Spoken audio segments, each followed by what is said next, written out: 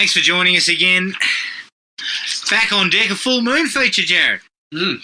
Finally. My goal is complete to finally, beat you into submission until we're covering a full moon film. Well, we are. Look, I believe at the time it was Empire Pictures or something like that. Yeah, it was Empire, but it did come up with full moon at the start as well, so it must be a sort of a...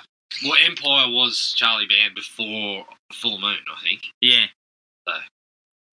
Okay, first things first, I'm just going to say there's probably some sound problems, as is usual for us, our professionalism. We turned up and found that one of the fucking microphone we were going to use seems to have been... I don't know, the gremlin's got at it, Jared, and it's now absolutely rooted. Yeah. So... I mean, can I just say that you advised me that, the USB seems to be a little tight, and I looked at it in the fucking socket. Had been jammed that far into the microphone. She was fucking tight, all right, fuck. Well, yeah, look, I'm not fucking Steve Jobs. I'm not saying you did it, but I thought maybe you might have noticed. No, I wasn't looking that hard. Look, that microphone's given us 6 years of service. Yeah, it's done. So I'm pretty fucking happy with that. So, unfortunately, you're just going to have to listen to us ramble on through the microphone of the laptop. If you happen to be listening, you can send us a free microphone. No, accept it with open arms. We're set for Mike. All right, tonight's feature, full moon feature, Jared. You finally got us in there. Yep. Trances, 1984. Yep. Before we get to that, though, jam-packed start. We've got what we've been watching. We've got an up or down, and we've got a bit of news. So, what have you been watching? What have I been watching? Okay, so it's mostly been shows. I knocked over the first 2 episodes of Obi-Wan. Yeah. Quite enjoyable so far. Okay. Ewan McGregor, just perfect for that role. It was one of the really good things to come out of the prequels, and there wasn't a whole lot. So yeah, so far so good. Stranger Things, season 4. You watched it? In full? I've worked through 4 episodes. Is it good? She is quite lengthy. There is the episodes are basically, some of them are feature length, 80 minutes. So the episode length is between 60 and 80 plus minutes. Shit. Yeah, look, I just like the show, and I like the fact that, especially this season, they're obviously taking cues from stuff like Elm Street. I mean, you don't just go and get Robin Englund and in this type of series and not kind of then go and show us that, hey, we're fans of this sort of stuff and it fits with what we do, so here's a little bit of that kind of vibe. Fan service and stuff like that. Yeah, so look, I just enjoy that stuff. I am not, at this point, I'm not feeling like there's huge drop-offs. If you liked season 3, then I think you would like this. Okay. And there's a little more of, what's his name? The bloke with the beard? Oh, shit, I've forgotten his name. But the actor's Brett Gelman. There's a little more of him, and he's doing the job for me. Quite amusing. So, yeah, I'm pretty happy with that so far. Outside of that, the films, there wasn't a whole lot. Obviously, because Stranger Things is taking up a lot of that time. I didn't get to a whole lot of films, but what I did get to, Adam. No, you've already had a fucking chuckle at me for it, but I started watching Tammy and the T-Rex on Shudder. So, I think you may have hit an all-time. No, look, as I said, I'm easily led. If it's on Joe Bob Briggs, I'll fucking watch it. Okay. Look, I will cut you some slack because it's a Joe Bob commentary. It's one that's been on the Just Joe Bob stuff for ages, but you could not fucking... You couldn't stream the thing anywhere, and then all of a sudden Shudder chucked it on. So immediately I fucking dived in head first. Yeah, it's a strange picture. I'll give you that much. But so it came about by this bloke that happened to have a fucking animatronic dinosaur for a couple of fucking weeks while it was being transported. And funnily enough, his name turned up in Charlie Band's autobiography. So he's obviously a doyen of the cheap film game, and he's I believe he had an animatronic dinosaur that he had for a couple of weeks while it was being transported elsewhere, and said, I've got $1 million. You reckon we could fucking make a picture while we've got it? And so it seems like the guy that he got in touch with said, yeah, we can do it. Knocked up a script in 6 days. Filmed the thing in 2 weeks. Jesus. Come on. But then what happened to it was the guy that fucking put up the cash was thinking he was getting like a kind of Disney type product. But then they'd fucking squeezed in all this gore and stuff, so he cut all that shit out and then tried to release it like that. But then, I think it was only a couple of years ago, Vinegar Syndrome or something like that came across the gore and added it back and put the movie back out. But they fucking stumbled across. So it was made in '94, right? Yeah. They stumbled across in the casting process. Tammy is Denise Richards. Yeah. Paul Walker is the boyfriend. Terry Kisser is the fucking mad doctor. And his assistant is Isaac. Bernie. His assistant is Isaac from Children of the Corn, the little guy. Jesus. And then you got these people in cameos like fucking Pedro from Napoleon Dynamite, and then Poppy Montgomery shows up at a party. God. And then, I don't know if you know Sean Whalen. He's one of those guys where you look at him, you see him, and you're like, oh, that guy. And sometimes you can't even place what he's from, but you're like, I've seen him fucking everywhere. Yeah. And then one of the other guys, Joe Bob informs us, was the lover of, who was having a fucking steamy affair with the partner of one of the richest blokes in Hollywood and ended up in prison on fucking fraud charges and all this sort of shit. So, I mean, the backstory is almost as interesting as the movie, to be honest. Perfect. Sounds the great. movie is kind of hilarious because it does have this kind of fucking Disney vibe, but then they're doing shit like cutting Paul Walker's fucking head open to take his brain out. It's like, it's fucking crazy. Strange stuff. Yeah, but yeah, when you get the Joe Bob wraparound, almost anything can be entertaining. So yeah, well, that's true. Yep. I agree with that. So that's everything from you? That's everything. All right, okay. I finally went on to Shudder after 6 months of boycotting it. And didn't watch Tammy and the T-Rex. No, I didn't watch Tammy and the T-Rex. I watched 1980's Alligator. Yeah. I was fucking loving the fact that was there. Mate, I love that shit. Yeah. It's great. It's a Jaws clone, but it's a good, fun time. Talk about fucking animatronic animals that don't look real. Jesus Christ. That alligator does not look real at all. Oh, well, the funniest thing about Tammy and the T-Rex is you get these shots of the animatronic dinosaur, which obviously doesn't walk. Yeah. And then it cuts away to a shot of what's obviously someone with fucking rubber feet on. It's just classic material, really. Classic low-budget filmmaking, Jared. Yeah. So I watched Alligator, loved it. Now, put the wife through sudden death because it hit Netflix. Yeah. Oh, look, I love sudden death. Yeah. Silly as a wheel. Yeah. But it's good fun. And the reason why I bring up sudden death, it's interesting that I watched sudden death because I watched the new Netflix action film Interceptor. Right. Which is written and directed by one of my favourite authors, Australian author Matthew Riley. Mm-hmm.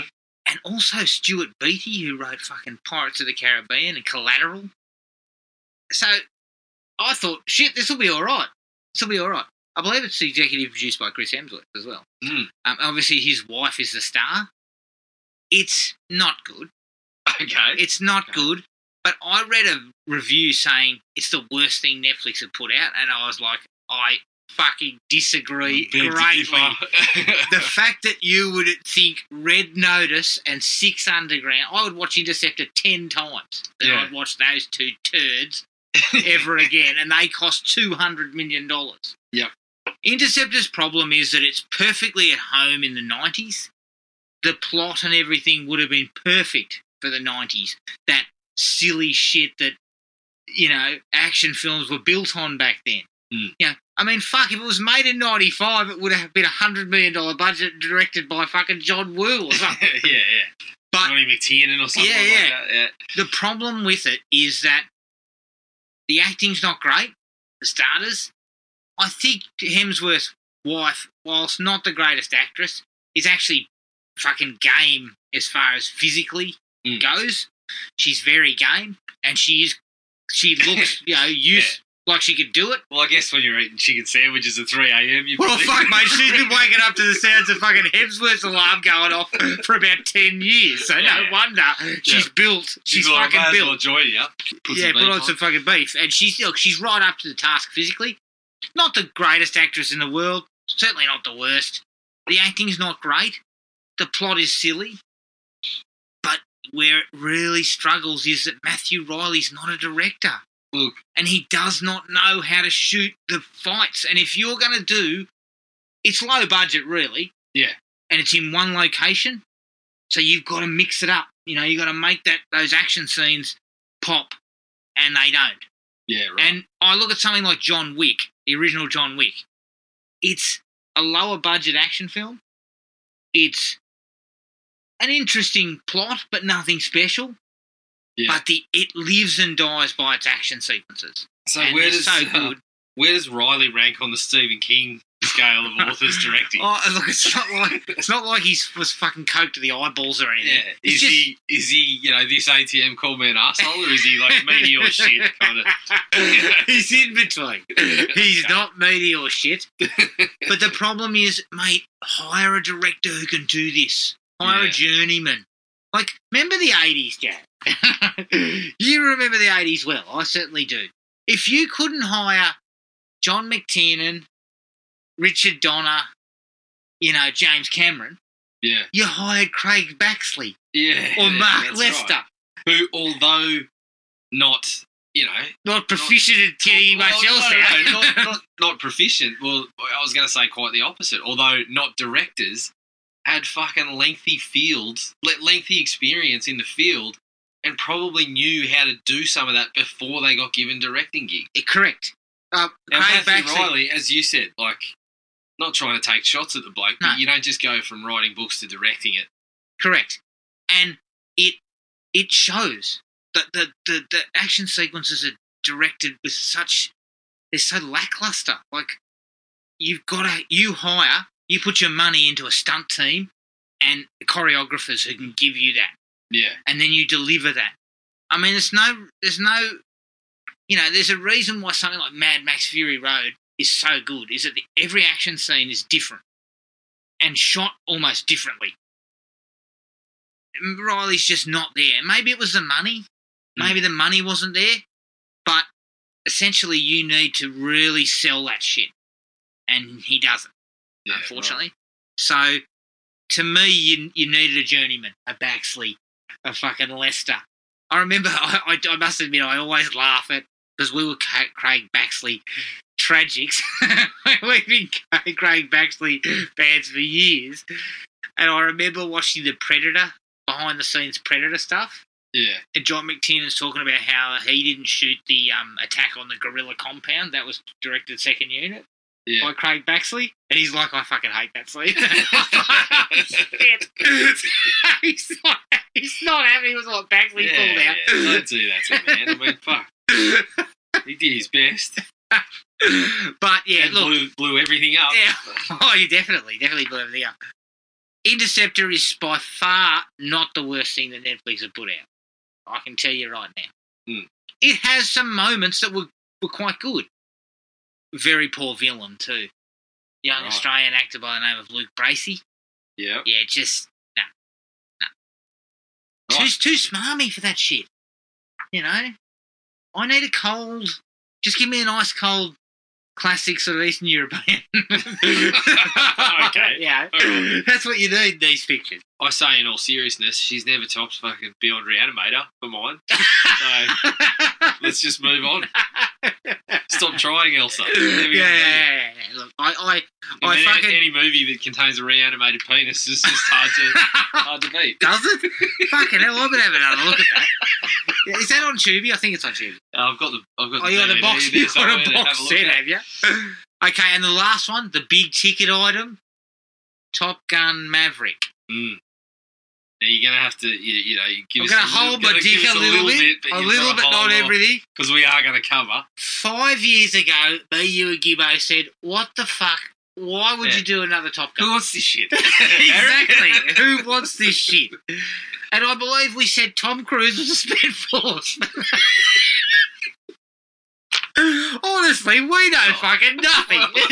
We're known for our on-the-point kind of commentary on cinema. I'm going to say this. The decision to hold off on releasing Top Gun in 2020, I think it was the initial time, was a fucking masterstroke because you have to see it on the big screen. look, it's popcorn thrills. As far as the plot goes, there is nothing that is going to blow your mind. And people were tugging themselves about the best movie of the year. I think they might be well and truly wrong there. But it's entertainment plus, and the fucking flight sequences are just unbelievable. Like, all those actors are taking the fucking G-force. Like, they do it all in the cockpit. And that really gives it that weight, about how realistic it is. Yeah.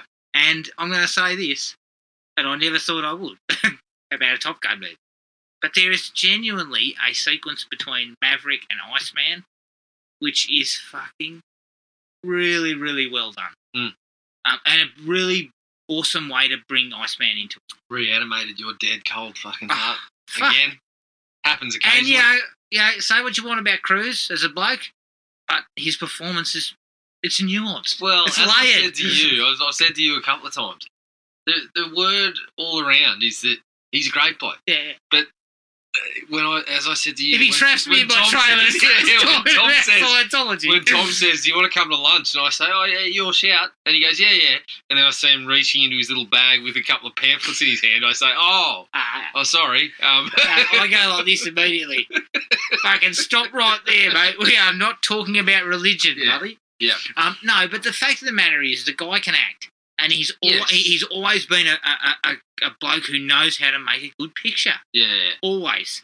Well, not always. Not always. Fuck, I'll talk about the Mummy. The last 10 years. He has had the Mission Impossibles have always the things delivered. Around that have always. So he's had a bit of shit around that. Had some trouble. But something like Edge of Tomorrow. Yeah. Fucking excellent. Awesome. Things like Oblivion and Jack Reacher and that didn't quite hit the mark. Yep. The Mummy certainly didn't hit the mark. Collateral's a gem. So he's had some good things around. But definitely go to the cinema. It's going to fucking rake in big dollars. Like, had a massive opening weekend. His biggest ever. I think second week was 86 mil. Yeah. Tacked onto the top. But it had nothing in its wake that weekend, which was great. No. It was able to sort of... But it really delivers, and I think it's definitely I think the second week numbers, I think the drop-off was about 30%. Dropped off 6% in Australia. Yeah, well, that's what they said, like, in the States. We're falling over ourselves. Even 30% is still really good word-of-mouth kind of numbers. Yeah. That people saw it and said, go check it out. Yeah. Definitely worth your time. Whilst he's waving pamphlets on corners.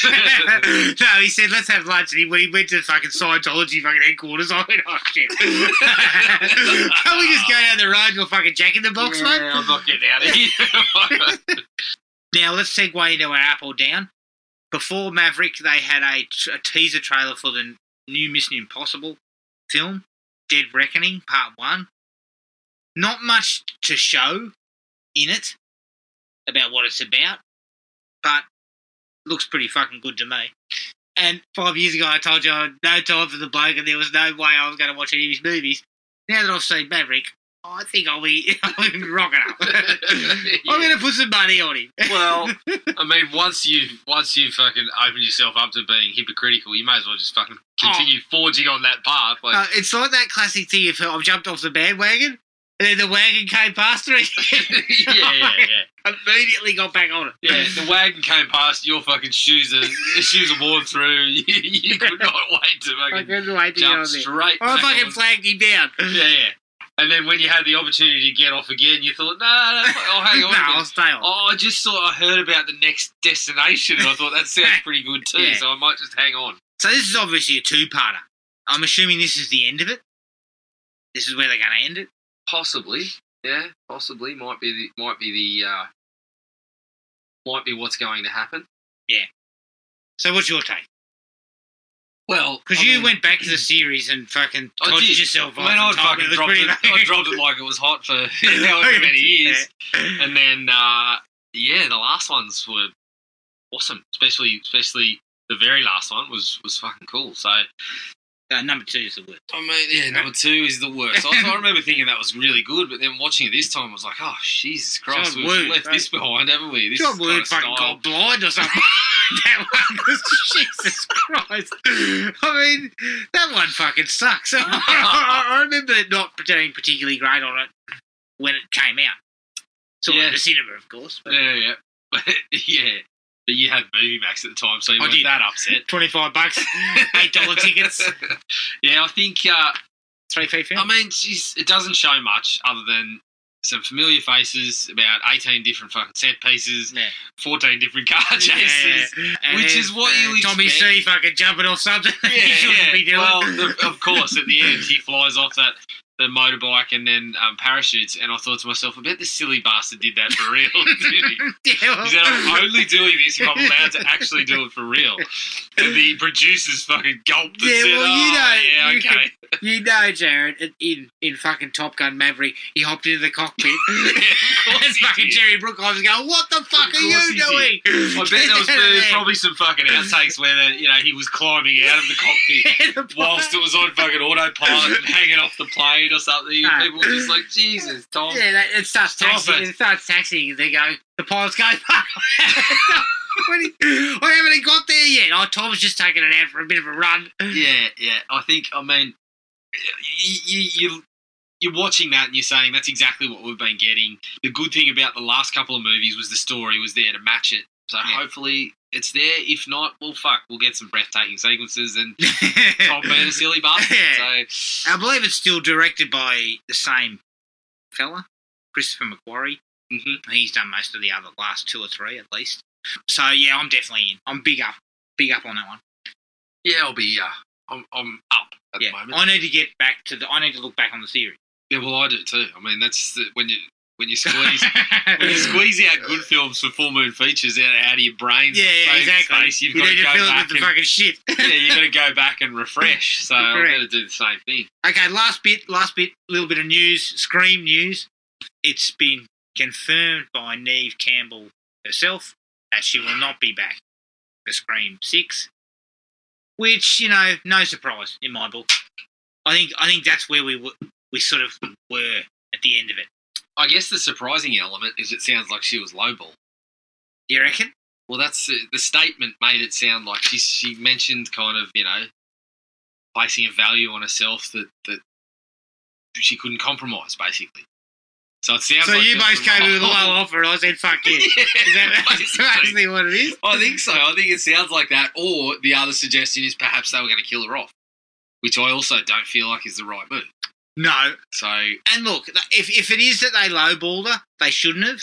But the fact is, I think that the Scream kind of put them in a position where Sydney's no longer required. Well, this is the thing. I had mixed feelings because I don't want to see her killed off like Dewey was. No, I don't want to see her killed off. I had mixed feelings in the sense that obviously this is one of my favourite film series. Has been very important to me for some stretch of time, so it closes a chapter that. But the other part of it is that's kind of where it probably should have.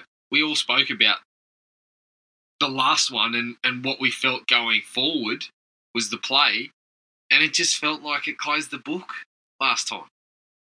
Yeah. It didn't feel like there needed to be more story told or added to that for Sydney, so I'm not really sad. I'm not upset about it. I'm kind of like, okay, well, we've hit this point. And she's obviously unhappy because someone said, we'll give you scale.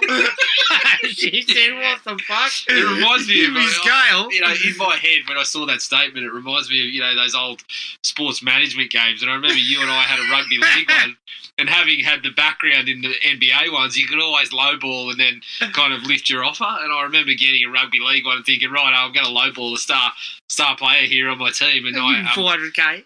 Immediately, the first response was, I never want to speak to you again. Oh, shit, okay.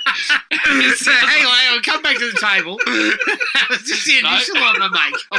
Yeah. Jesus. That's what I was expecting. We can work on this. He backed off to another club. That was it. He signed with someone else the next day.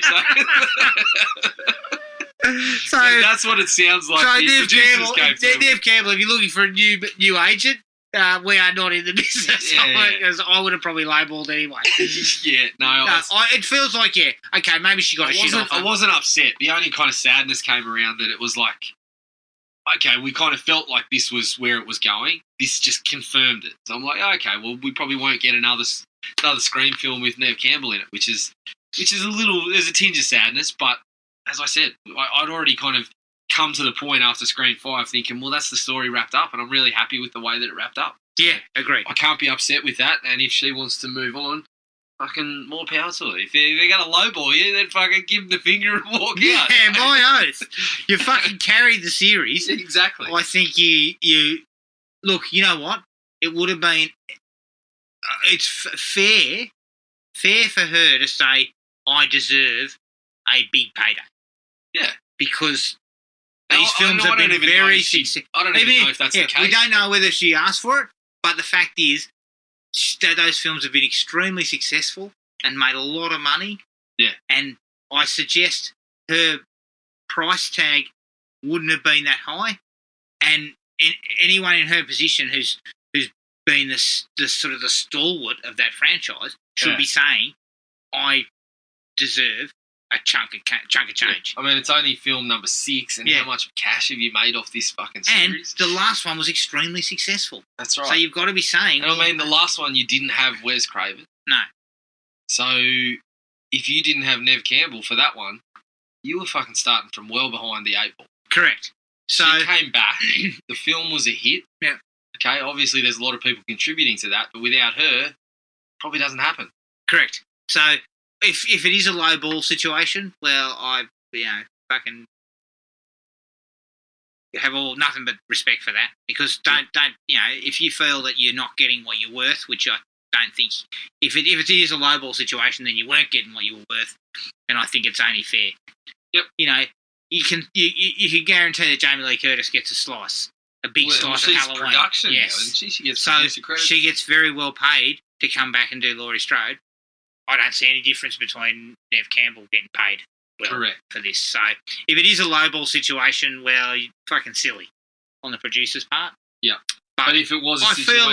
I feel like it just didn't have anything left in it. Yeah, if it was more a situation where someone's come and said, all right, we're going to kill the character off. Again, I support her decision in that one. Agreed. I don't think you should kill her. You've hit a point where it was like, that would only be for the sake of a twist or a cheap twist. Thrill. But the sense I get was that it was a lowball offer. The wording. Basically, here's the wording. I've just looked it up. As a woman, I've had to work extremely hard in my career to establish my value, especially when it comes to Scream. I felt the offer that was presented to me did not equate to the value I've brought to the franchise. Correct. So, I mean, no hard feelings from my end. I think that she deserves a hell of a lot more. If that's the gist of things, you fucking pony up the cash. You say, well, shit, this woman has carried this franchise for a while, and she deserves a payday, like a real payday, not a small slice. She needs a nice big chunk. Yeah, and as you said, going by her value or what she would probably be asking in the industry, even that is not going to fucking... I mean, if the last movie made, a couple of $100 million and she asked for fucking 5 to 10... She asked for 5. She'd be asking for somewhere in that sort of range. Yeah. And fucking not worth arguing about in my book. No worries. It's at worst, it's a fucking pat on the back deal. Yeah. It's kind of like a handshake for carrying it or being a big player in the franchise for so long. Yeah. It's your retirement fund. So that's really where the only disappointment lies from me. If that's what happened, it fucking sucks, because it's just a reminder of this is what the industry is. And I think from a horror perspective, and this is me talking, personally talking, but I think there'd be a lot of fans out there who would say that character is... I think we had this conversation about me, you and Brandon, about her being the final girl. Yeah. Or at least on par with Laurie Strode. Yep. And that's a big deal in the horror community. Yeah, for people like us, it is. And as she said she's fucking extremely thankful to all the fans and whatever, but this is the situation, and I think just about everyone in this kind of community would say, good on you. Only best wishes. See, the thing for me is, some people might say it's greedy, but this isn't greed. No. This isn't about greed. This is about, I got paid fuck all for most of the other pictures. Yeah. So this is the payday that I deserve after so long. Yeah. This is the franchise player basically just saying, look, I was on a 4-year deal for fuck all, and now suddenly I'm a free agent. You pricks can't give me some money. I played a 4-year deal for $10 million a year. When everyone else is getting, all the other All Stars are getting 30 to 40. I just want a 1 year 40. She was on the Scottie Pippen deal, mate. She's on the Pippen deal. That's right. I mean, Scotty had a reason he was never tipping Pippen because he was no money. Honestly, these other fuck sticks are walking around with big bulging pockets, and they're giving him shit about not tipping. Yeah. Right. Well, I can't afford to. He was making rookie money. Basically that's how I see the situation. Yeah, and disappointing. If that's what's happened, and it's not like you really can't afford it. No. It's not like you can't dig into the pocket and go, shit.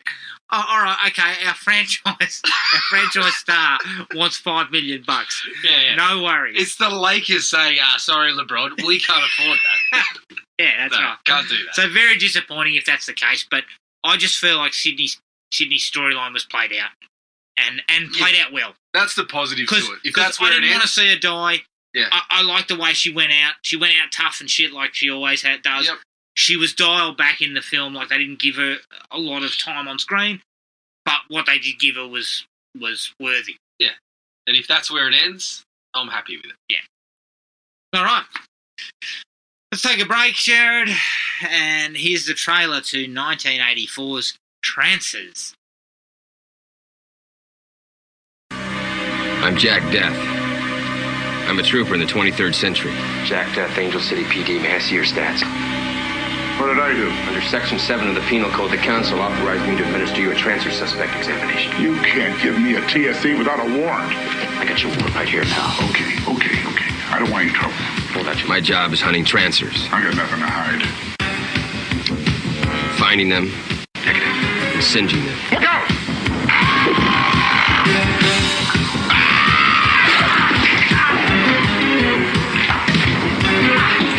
Of course, sometimes they find me first.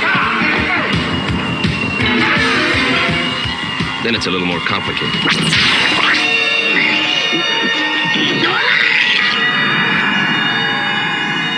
How do you know Whistler's location? We monitored a line disruption in Los Angeles, December 1985. Van Zandt, Ash, and I all had ancestors in the city then. If you think I'm bringing that scum up the line, you got the wrong trooper. Unless you stop Whistler, everything the Council has accomplished for the last 40 years will count for nothing. Okay, let's say I believe this.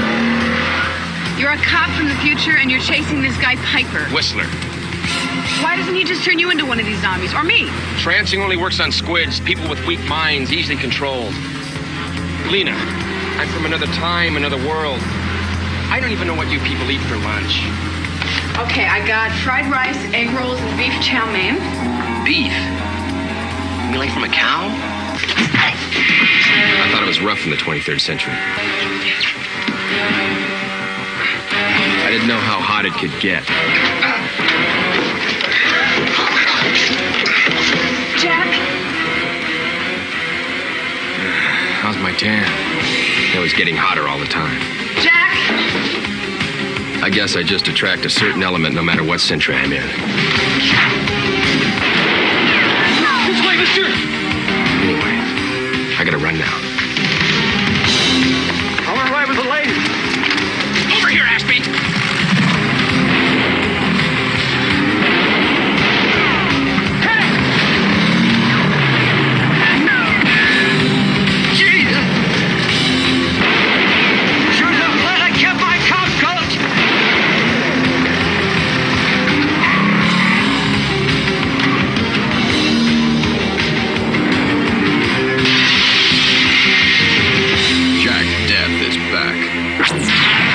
Never even been here before. Trancers,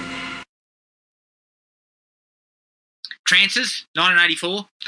Directed and produced by Charles Band, who also directed Evil Bong 888. I hope that's on fucking Tubi. Yeah, well, they are. I think all of them. Is there 888 of them?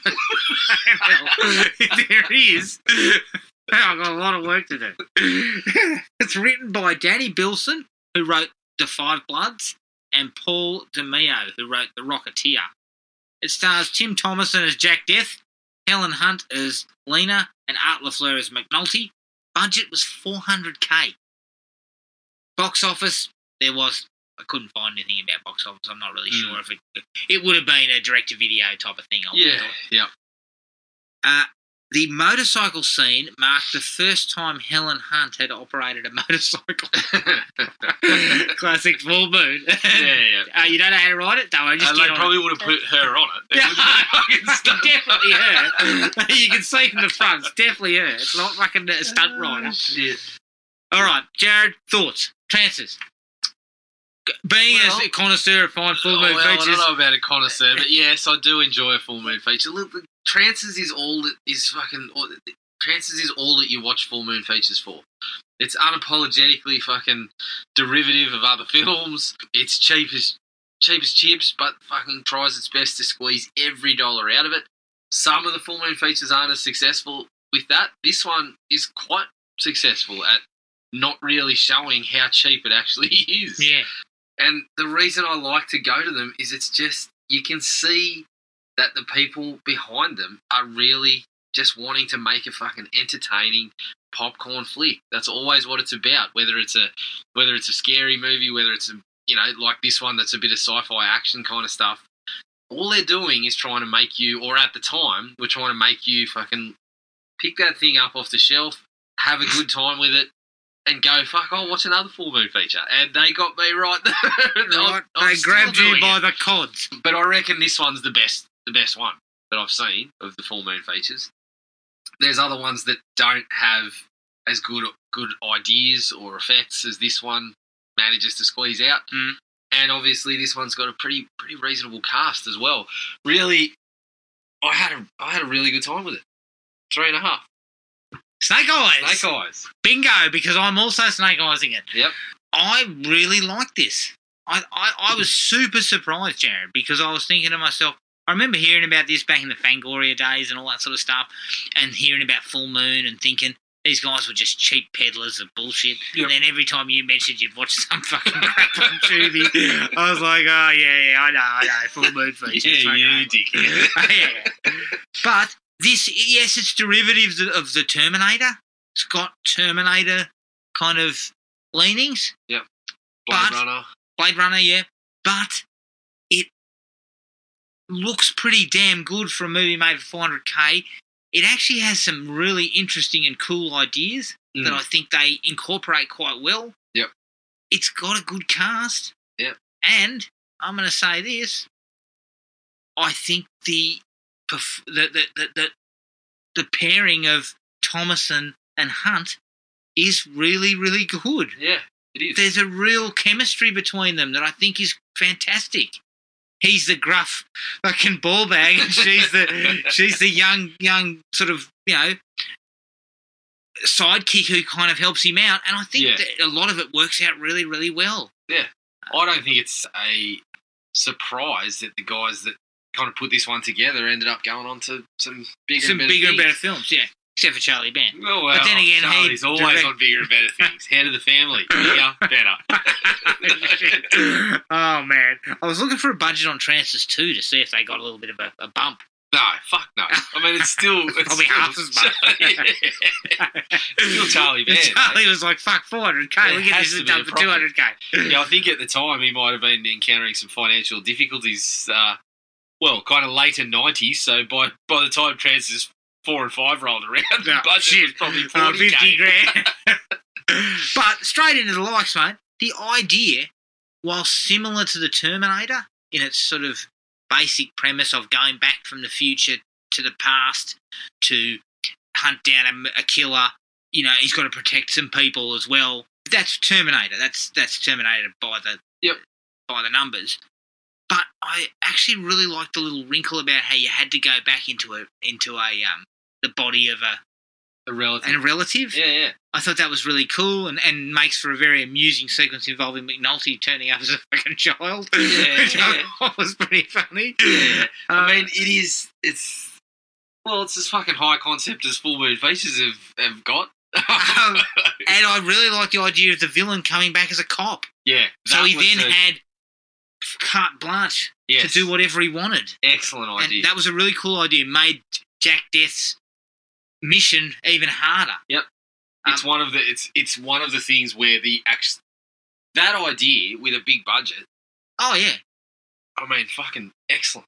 Because here, like that particular idea is the one that you can't get as well fleshed out because you only ever see him with about 3 cops around him because obviously you got to pay extras. Yeah, correct. Whereas if you had a massive budget, that's where you have the fucking high, the large scale chases with the cops on your hammer and all that sort of shit. So yeah, it's a fucking fantastic idea for a small budget picture. And no disrespect to the Terminator because the Terminator is a fucking genuine classic. But they talk about guerrilla filmmaking. But that shit's budgeted $6 million. I mean, fucking what's this? Fucking Capuchin Buggy filmmaking?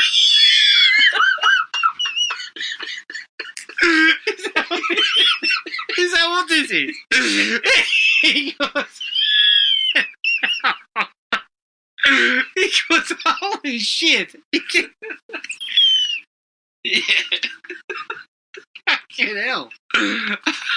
If Charlie Band had $6 million, the bloke would know what to fucking do with himself. He's made fucking 60. That's right. He'd make 60 films if he had $6 million. Yeah, we'd be up to Trance's fucking 15 by now on that budget. but you know, Terminator is somewhat guerrilla filmmaking if you listen to the making of, but this is just because this would have been all shot in the streets and shit on the side with no permits whatsoever. As I said previously, it's kind of, we spoke about James Cameron's kind of guerrilla filmmaking is I didn't have a permit. Charlie Band's is I fucking crashed the car and left it there. I crashed the car, heard an extra, and then fucked off. Left it there, and the cops could turn up. And then got bailed up on fucking charges later on for all these vehicles I destroyed. I was still paying fucking registration on cars that I blew up. Good on you, Charlie. Great work. See, that is true guerrilla, as you said, filmmaking. I don't even think it's the monkey. I think it's the fucking pile of dung it left behind. Yeah, it's Capuchin Monkey shit filmmaking. No, that was Transfers 5 and 6. I think that. Yeah. Look, Tim Thomerson. Gold. Great. Like, yeah. I mean, I don't know what his resume's like. I think he was a comedian at some point. Was he? Or something like that. He's a guy who's always toiled in low-budget stuff. Yeah. But as far as the performance is concerned, he finds the right gruff kind of tough-talking cop.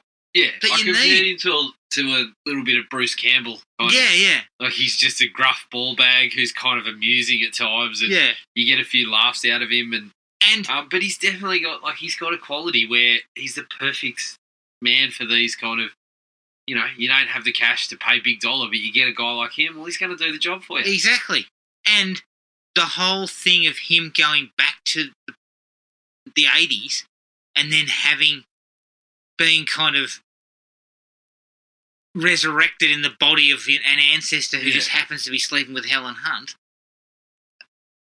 Paul was fucking punching above his weight for sure. Phil, sorry, not Paul. Yeah. Phil was punching above his weight. Yes. But out of his age. Out of his age bracket. Fucking 15-year difference, 15 to 20, I think. But he was Tim Thomerson, so fucking... Correct. That's right. That's I mean, if Tommy Atkins can get it over. Tommy Atkins can get it over. Thomerson can definitely get it done.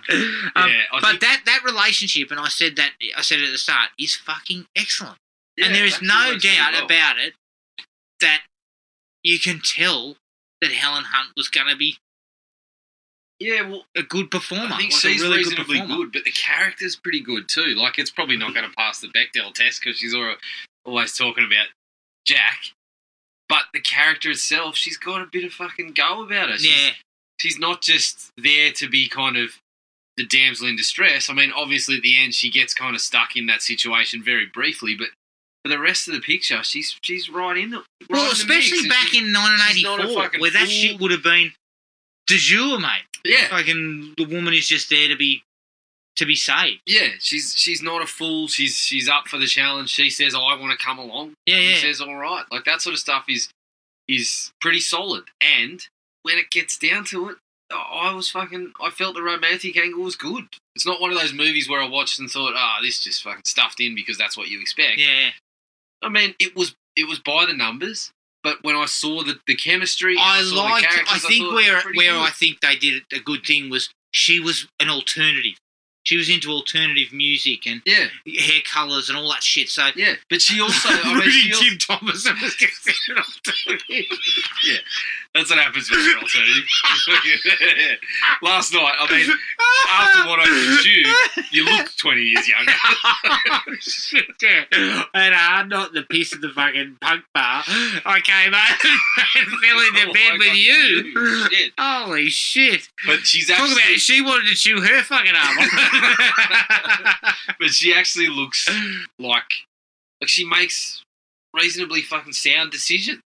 Like when he's fucking following her, she's going, "Did I leave you my number?" No, oh, thank Christ. Like, you know, she's making smart kind of. And when he chases her down after the whole Santa Claus situation, she doesn't want a fucking bar of it. Yeah. She tries to kind of coax him along and then piss off. Yeah. Until it becomes clear that, oh shit, this is legit. Yeah, you know? that's right. And so I think the two of them together is really, really solid. It really works. Yep. And this is another thing that elevates this movie. You kind of get lucky in your casting when you're working with 400K. But you knew that. I mean, your full moon feature is the market quality. You knew that was coming. I knew that was coming. Yeah, of course I did. You knew when 400K that you would get the likes of Dole Mann and Helen Hunt together and it would be a fucking... Oh, shit. Sparks would fly. Sparks would fly. But in a way, you kind of... When the full moon feature, you're picking up people who either grizzled old vets or... Well, fucking Thomason is more grizzled than most. Look, you're scouring the fucking minimum... The veterans minimum market. Yeah, correct. But you're also getting young up-and-comers, and if you're lucky, you get one that works. You get an undrafted free agent who turns into a fucking all-star. Who can hit the three and drive to the lane. And play a bit of D. Yeah. So, ultimately, that's what you get here. You get a grizzled vet like Thomason, and this kind of puts him in his element.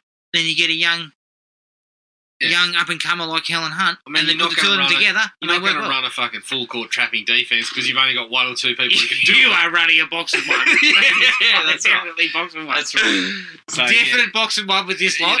You know, when you get to the offensive end, you're feeding Helen Hunt all of your shots. Oh, yeah, definitely. Down in the post, fucking... Yeah. It really works well, I think. Even Whistler, even the guy that played Whistler is pretty solid. Yeah. And... I can't remember his name. I think the actor's Art LaFleur. Yeah, what was his name? McNulty. He's pretty good. That stuff was solid, yeah. So they fill out all the parts quite well. And Charlie Band's philosophy of, he always says you pay the fucking cinematographer because they'll make your piece of shit film look like $1 million, even if you only got 400Ks. So, and I think when I watched this one, I don't think that was ever truer of a full moon feature. Correct. This one looked really I don't good. know who the cinematographer was. But, neither do I. But for 400K... I think it was someone of note. Yeah. Look it up. Okay, while we're doing I'll get on that. But I thought his philosophy was I crash car and then continue to pay the fucking registration for 10 years. Yeah. I thought his philosophy was I'm hungry, need money for the past few years. Yeah, no, that was in the fucking prime. His prime of his career was I'm hungry, need money. No, well, I think he did say, like, he would make a profit, but he'd still be paying the debts from the previous film, then he fucking rolled that over to the new film. So what he did that for 20 hang on, years. sorry, he's running a Ponzi scheme. Pretty much. If you say the budget from the last film, the budget from the new film would be covering the fucking whatever was left from the last film. And let me tell you something, Charlie Mann was 400K, you're not covering much of the fucking budget. His fucking credit cards were maxed out. Yeah. he was using his credit cards to buy shit. Yeah. The future stuff actually is pretty good. I like the fact that all they do is kind of, like any good low-budget film, the diner, the car, the gun, they all look like normal current vehicles, but they've just been jazzed up enough to give it a futuristic look. Yep. And that's what you do when you're making cheap filmmaking. Okay, so the cinematographer is Mac Alberg. Oh, yeah, and he is well known. What do we got? He's done a lot of full moon features. I'll give you that, especially in recent years. But he did the fucking Brady Bunch movies, which were reasonable budget, I think. Beverly Hills Cop 3, Striking Distance. So he's got a few on there. He's one of these guys that seems to be. He did Arena, classic. He's one of these guys that seems to have possibly started in Full Moon, and then done segued into something better. Come back to Full Moon, which a lot of people have done, which speaks to, I guess, Charlie Band's fucking ability to make a fucking fun little set for 400K. Of course, he did. He did do Reanimator too, I believe. Okay, so yeah, he's taken his lumps in low budget cinema. DOP on Hell Night. Okay, well there you go. I'm a fan of Hell Night and its look and atmosphere. I could not help but laugh at fucking Jack shooting a mall Santa Claus in front of children. Oh, I think my note says the high concept is never higher than fucking Jack belting up a Santa Claus and shooting it in front of the little children who then says something about, is Santa Claus going to be okay? Yeah. No, he's not. He's dead. Good stuff. I really enjoyed that. I can't believe you've gone past the fact that our fucking main character is called Jack Death.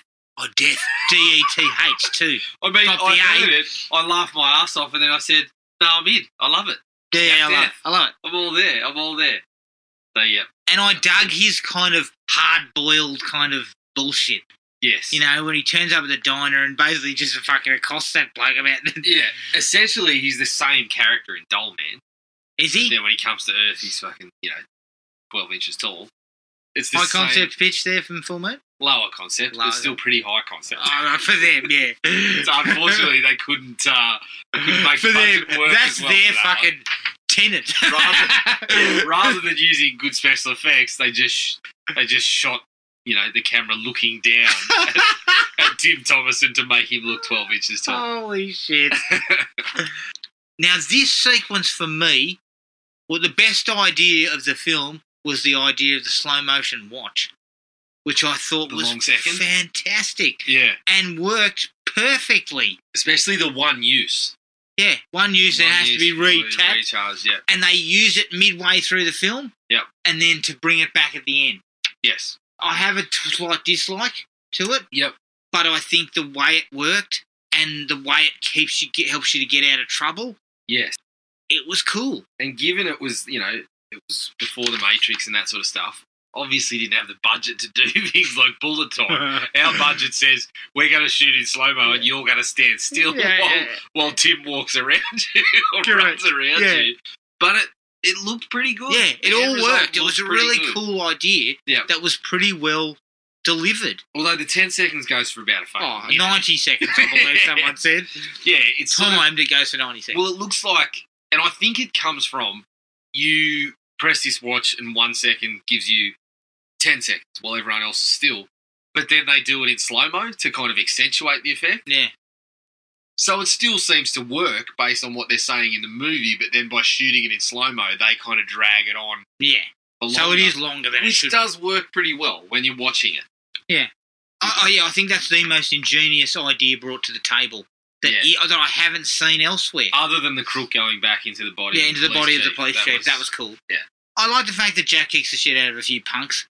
We just sort of get a sense of his fucking, he's a bit of a tough guy and he can handle himself because you haven't really got that. Style. Doesn't get a hand laid on him. I know, I love it.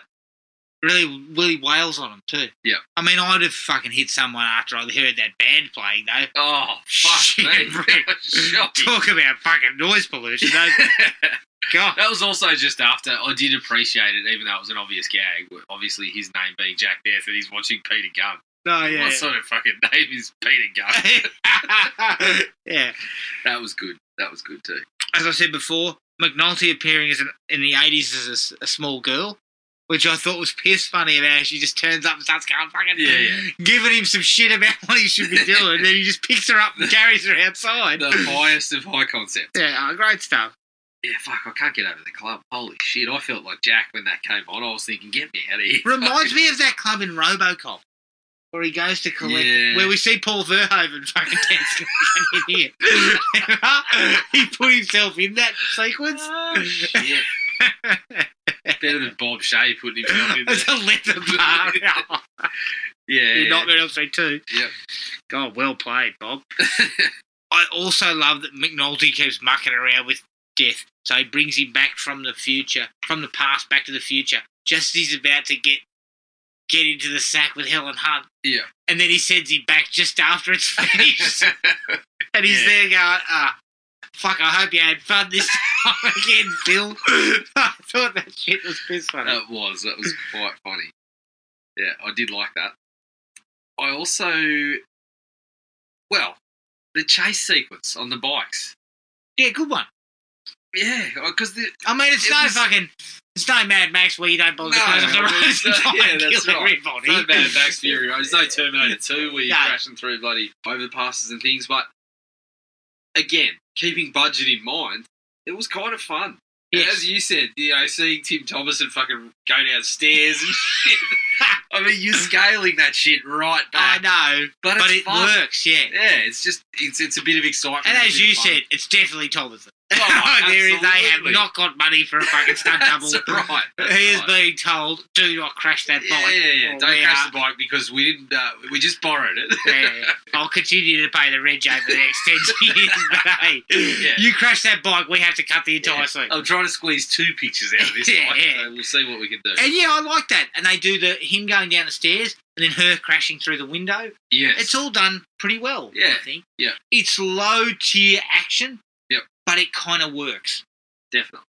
I really like when she saves him from the cops when they're chasing him. She shoots the cop in the back. Yep. And she finds the watch. Yep. A nice way as I said- again to show that she's capable. She's not just there to be fucking dragged around by Thomason and saved. And Yeah. I like that she was up for the. It wasn't. See, that's why the romance angle works, Jared. The romance angle works because Tim Thomason's a fucking stallion. Yeah, of course. Who, let's face it, women swoon. Of course. But the reason why it works is because she is not there wholly and solely to be a romantic foil. Yes. She is there for other purposes and to be his right hand and help him and stuff. And to kind of, Get him out of a facilitate- jam and get involved in the action. Yeah, facilitate some of the fish out of water stuff for him. And some of it... But, I mean, when other women see Thomason with the greying, long, wet hair Greased look, back hair look. But I do like it when she goes, "What are you doing?" He's greasing his hair back. And she's like, dry hairs to squids. yeah, she fucking looks at him with contempt. Why are you doing this? Which is probably I her only believe- real moment of clarity for the movie. I believe similar people looked at me with contempt when I dyed my hair fucking platinum blonde. Peroxide. Yeah. Good. Perfect. Good stuff. Good work. I think I got more. I got more of the Tim Thomason kind of attention for that. So You didn't.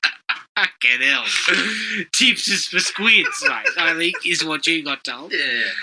No, I think I was saying, plain hairs for fucking squids. And everyone was looking at me going, looking like really? fucking Chris Kirkpatrick from the NSYNC. Oh, come It's on. not for squids. Settle down, Chip. Has it? So I think that the romance thing actually kind of works too because he's sort of this protector type, or he is this type of guy Yeah. that she is actually attracted She's just to like, because yeah. he is kind of a tough guy and all that sort of shit. Yeah, but there's also an element of, well, I don't really fucking need that. But Yeah. I I like the bloke. you. Yeah. I like, I like Jack. Yeah. I like a guy who greases back his fucking grey Yeah. locks. Yeah. I also like a guy who tells me I've been in LA for 10 years and then, I was pissing myself when he's there going, can you tell me where this Kalinga Yeah, she's like, It's like Kalinga. it's fucking 10 minutes down the 10 minutes down the road. Yeah, and also, just quietly, Timmy Thomason is cranking some fucking greying chest hair as well. He should keep his shirt on. Yeah. In those I things. thought he had an extra blanket on. a woolen knit. Yeah, it was cold. LA was cold this time of year, and Tim brought his own fucking little blanket to set. Okay, so they used a slow-mo again at the end, which I think works well. Yeah. This is probably the only time she's there to be she gets saved. Yeah. And it works really well to bring it. I love the fact as I said, they used it early on, so we know what it could do. Then we bring it back. Yes. You know, classic plot device, but and you knew where it was going. Exactly. Charlie Band wasn't fucking blowing your mind with that angle there. Jared, this is the thing. I thought I would be fucking trudging through this thing for 76 minutes and I would be fucking cursing you forever. I'm dead serious, but then consider my mind blown. Yeah, consider mind blown and you thinking, maybe I should watch Head of the Family next. Yeah. Well, Hideous. Hideous is the one I want to watch. I believe the front cover is one of the most fucking rubbery looking things ever produced. Oh, definitely want to have looks rubbery on film too. Oh, excellent. And the last one for me, apart from 76 minutes being the fucking perfect time for any sort of movie, Charlie Band knows that he knows less is more. Yeah, Charlie Band knows I've got fucking errands to run. I've only just got enough footage for 70 minutes. That's a feature. Yeah. I think he could only afford a certain amount of film. Exactly. If we have anything that goes to the cutting room floor, I'm not replacing that shit. I can't. Should I cut some of it? Don't cut anything. That's basically what he tells the editor. You cut anything, I'll fucking cut you. I'll cut your balls off. I really like the broken file in the gun, which means only one of them can go back. Yes. And Death decides to send Whistler back. Yeah. But it means part 2. Bring on part 2. Well, that's what I said, you know. The great thing about a full moon feature is if it's reasonably successful, we're going to get fucking 6 sequels to watch. Exactly. Is there a Hideous 2, 3 and 4? No. Mustn't have been all that Mustn't have been a success. Right. That was my last line. So. Yep. Happy? Got anything else? Yeah, I think... Well... I do want to mention the music briefly because some of it was all right. Yeah. There was a few where it was overly cheesy. Terminator vibe. Yeah, a few where it was overly cheesy and things like that, but in the opening especially, it had that Terminator kind of quality. Mm. Again, derivative heavy on the synths. Especially the opening one sounded very much like Terminator, but pretty solid. Do we assume that Terminator had been out by this time? Well, it was the same year, and Band could turn around a picture very quickly, so... He saw Terminator in theatres. I think a week later, this film was in the can. He walked past the set one night and thought, what's this? He ran into fucking Cameron and Schwarzenegger punching fucking windows in with no permits and said, I do that shit all the time. What are you talking about? Yeah, I'll do that. I'll sort that out. I'll fucking punch the house of my own window out to get this thing out. Exactly, yeah. So, yeah, it just, look, I would assume that it was. I haven't checked on it, but I would assume that it was because that was the beginnings of that model, right? Correct. All right. Dislikes. Not many. No, not many. Definitely not Looks Tim cheap. Thomason. Looks Definitely cheap. not Tim Thomason. No, definitely not Thomason. Looks real cheap. There's some cheap sets and some cheap props and shit. Yeah, and the fact that you can't squeeze more than about 4 or 5 people in the movie at one time because there's parts of it. Well, for the most part, I would say it doesn't look that cheap, but there are things that you see where you're you can't. The cheapness is defined by a couple of sequences, typically, and the couple of the shootouts and shit. There's a fight at the start in the diner that is just really poor. Well, the diner on the outside looked pretty solid. Yeah. But then the inside, does look a little cheap. Especially when the lady gets shot. Yeah, they have a punch-up and the camera doesn't even move. Jesus Christ. There is barely a cut in some of that stuff. They're rolling around on the table like a pair of idiots. You're right, yes. And then Thomason shoots her and she...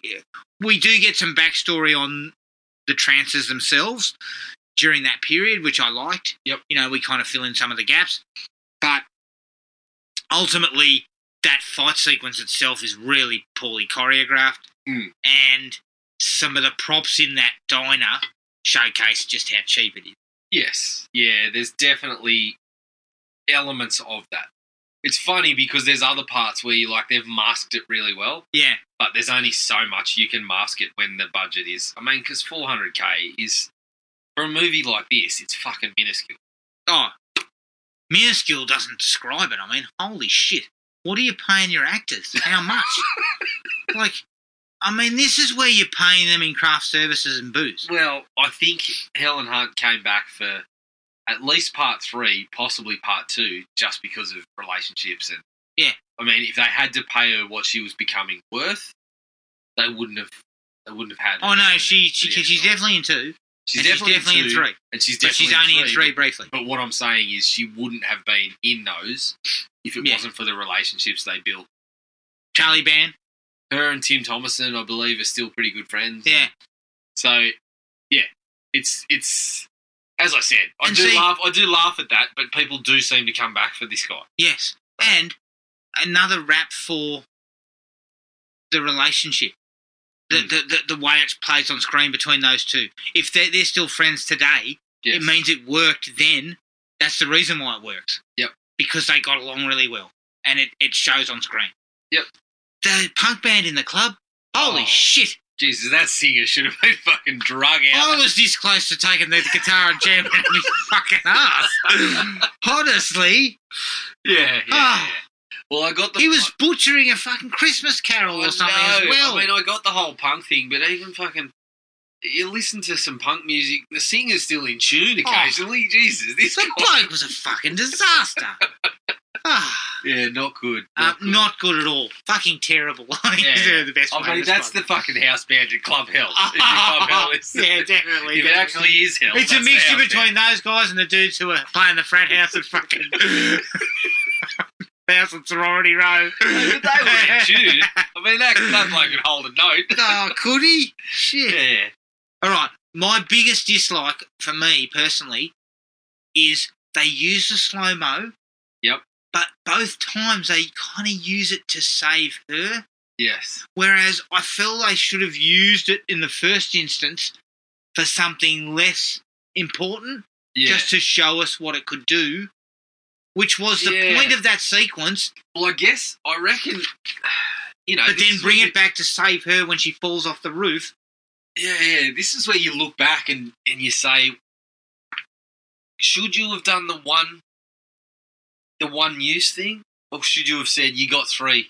You got 3 in the chamber. Basically, you can use this thing 3 times or 2 times. Okay. And in the movie, that gives him the free rein to say, "Well, fuck, I can waste one because I've got to do." So he does something stupid. With it. Humorous. Humorous thing. And then when he gets down to 1, well, you do only have the one shot at this. Yes. So no do-overs. It should have been no do-overs. You don't get any more than what's there. So it felt like the one in the middle, well, that's the same thing as the one at the end. Yeah. It's the same purpose all over again. Yeah. And a little bit anticlimactic. You don't see it as being shit. This is a one-shot deal. If he fucks this up, and also, he can't fix it. Also, both times, I felt like the last time it should have been something like The Vial. You got a choice. Yeah. So that was a little bit of a dislike to me. It was such a good idea. I just felt like there had to be... The whole time I was thinking this one use is going to come down to, is it this or this? What do you do? And it's a really good idea, probably not quite fleshed out enough. Not quite squeezing the best out of the idea. No. Which is kind of, it's sort of exciting. Well, fuck, mate. Now that we've got 5 more films to watch, I want to see where it goes. I want to see how they managed to use that. But I think I think you're correct. It was kind of a high and a low. It was a really good idea. Just didn't quite feel like they used it to the effect that they possibly could have. Yeah. Which is disappointing because to me it's one of those ideas that, as I said before, it wasn't in something like Terminator. Yeah. It wasn't in other sci-fi films of this period. Yep. So it was a surprise idea. You'd think, Charlie Band stripped over a fucking good idea. But you know what I mean? Like, it's in the hands of someone who unfortunately doesn't have the cash to probably do... Well, he probably did have the cash, but as you said, he had 16 other films to make for that cash. And the last bit for me... The final showdown is kind of a little anticlimactic. It's kind of over really quickly. It's a little cheesy too. Like the old pitcher throwing the bottles. Yeah. I was okay with that. But the cheesy element comes in. I mean, it's fine in the scheme of things, the idea. I was kind of expecting it, which is what full moon features are. You kind of see where they're going. Yeah.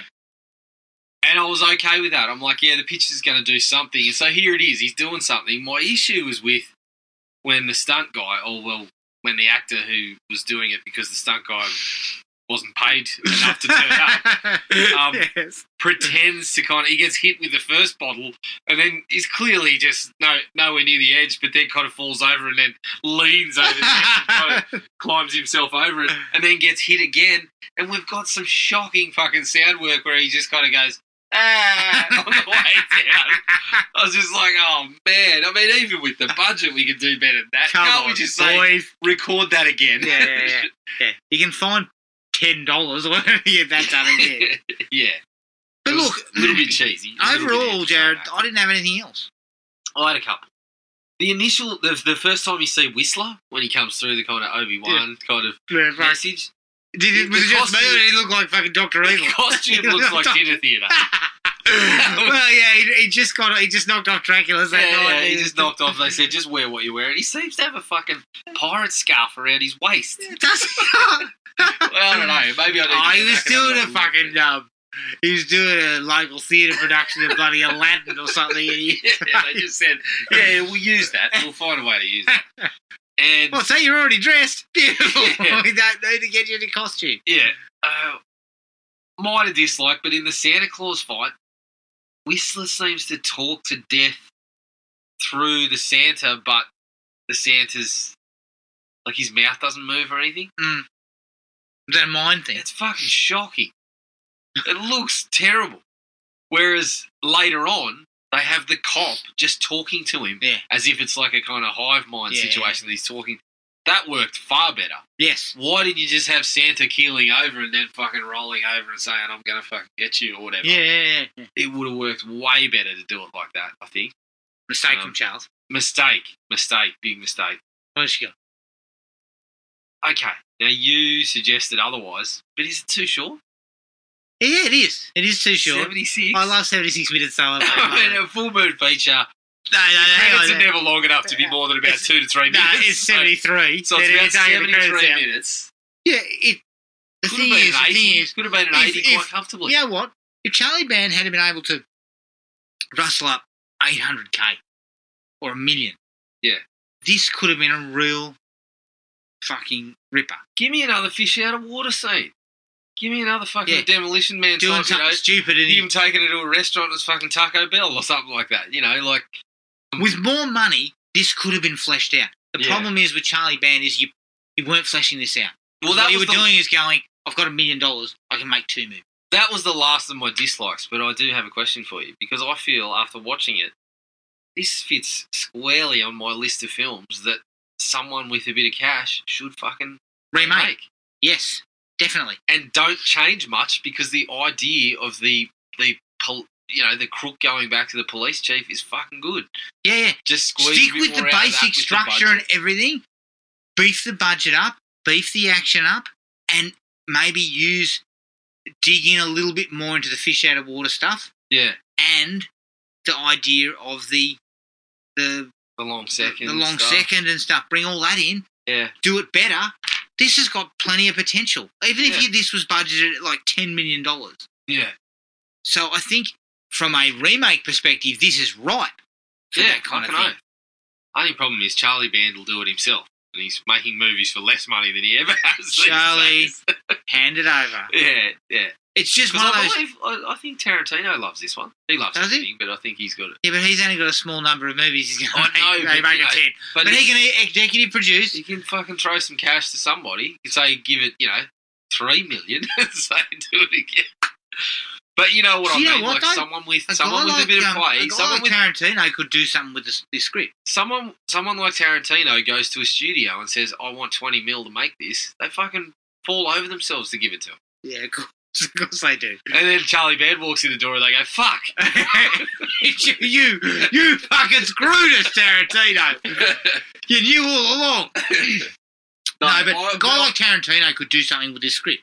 He could beef it up. He could give it that sort of material that you're after. Because all I feel like it needs, like the idea is really good.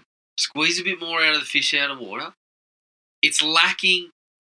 We kept going back to the Terminator because of the obvious comparisons. It's lacking the really fucking iconic lines. Yeah.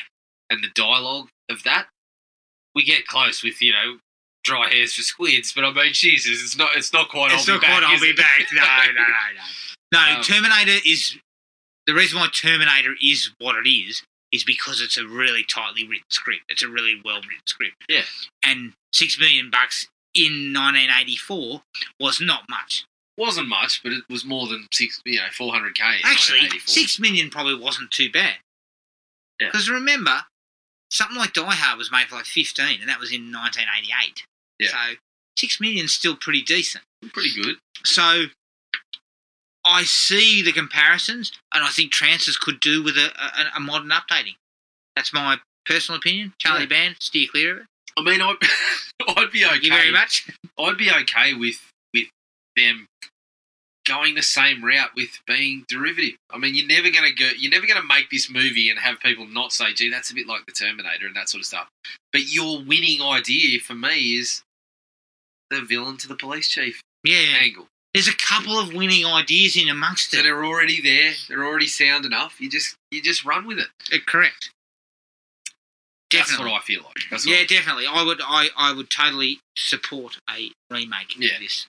But this particular one, it's, as I said, it's why I keep going back to the Full Moon Feasts, because even when they're a bit silly and a bit stupid or whatever, it's just, you can tell just by watching them, it's a bunch of people that... There's passion. There's passion and effort. There is. There's a bunch of people that like making pictures. Charlie Band gave people opportunities. Yes. If they hadn't had a crack and someone said, I want to direct a movie, and he thought they fucking could, he'd give them a go. Exactly. And sometimes that works a treat. Other times not so much, but you can tell by watching the Full Moon Features that people love making the movies. They're having a bit of fun. They're trying to make entertaining movies. Sometimes they fucking they do the job. And in this case, they hit this well. Yeah. Like, people might argue 3.5, but I was entertained the whole way. At no point did I think to all myself, 76 minutes. I mean, if it went to 85, I might have started to get bored. Jesus Christ. As I said, Jared, I was coming from a low place, though. I was coming from a place of this is going to be an absolute shit show. So, at the end of the day, I was super surprised. It's good to know you have faith in me and my... I had no faith. Zero. None. I came from a really low bar, and then immediately within about 5 minutes, I was like, this is actually all right. Yeah, like, good. Can it hold? And it held. Fucking held. Stop talking now. Look at me. I'm beside myself. You're kicking me. I'm this close to going and watching Trancers 2. Every compliment you give me a fucking underhanded. Oh, it's backhanded. No, it's backhanded. Come on. Yeah, no, I was pretty happy with this one, and I would say it's probably at the top of the Full Moon Features I've watched so far. Okay, perfect. I'm going to be watching part 2. So don't watch any more. I'm going to be watching part 2 over the... Actually, I'm going to try and check out 1.5 first. I'll check out 1.5 and I'll check out part 2. Can't get 3. Yeah, can't get 3. Well, it might be on YouTube. Oh, fuck yeah. But then we could go 4 to 6. They're on Tubi. I can't wait. This long weekend is going to be a Trancers marathon. And you know, once you go into the Full Moon Feasts, you'll get recommended Subspecies 1, and then you'll go, yeah, 2 and 3. Before you know it, Radu will have you in his grasp for 4 films. I can't wait for this weekend. It's going to be a fucking... it's like swimming in a fucking pool full of shit. Basically, I cannot wait. Yep. All right, that is Trancers. You can find us on iTunes, Spotify, and Podomatic. Send us an email at thrillme@iinet.net.au. Like us on Facebook at Thrill Me Podcast Australia and at Podomatic at thrillme.podomatic.com. Please rate and review us on all the platforms we're on. We're also on Instagram at ThrillMePodcastAU. Now, Jared, just a little side note, The Quarry is out this week. Yes. I've got my pre-order in. Yep. My PlayStation is currently in rest mode. Right. And ready to download supposedly tomorrow, I believe. Yeah. I believe it's on. It's coming very, very soon. I'll be too busy lounging lounging around on a holiday for 6 days before I get to jump into it. So you'll probably finish it 3 times. I'll be fully through the fucking thing. Yeah. Obviously, next episode we will break down. We might even do an episode on its own. A quick half hour or something. Yeah, maybe. What are we expecting in the special edition? What extras do you get? Oh, the one I got was it just had a couple of little, I think, behind the scenes type of things or something like that, but it also had a heap of clothing packs and shit like that. The so 80s you can walk around in your packs. Speedos like Friday the 13th or something. Oh, yeah. Well, look, I tell you what, I will be looking for the most garish outfit I can find, I can tell you I that. want a Tim Thomason fucking get up. Oh, yeah. He's wearing the fucking executive.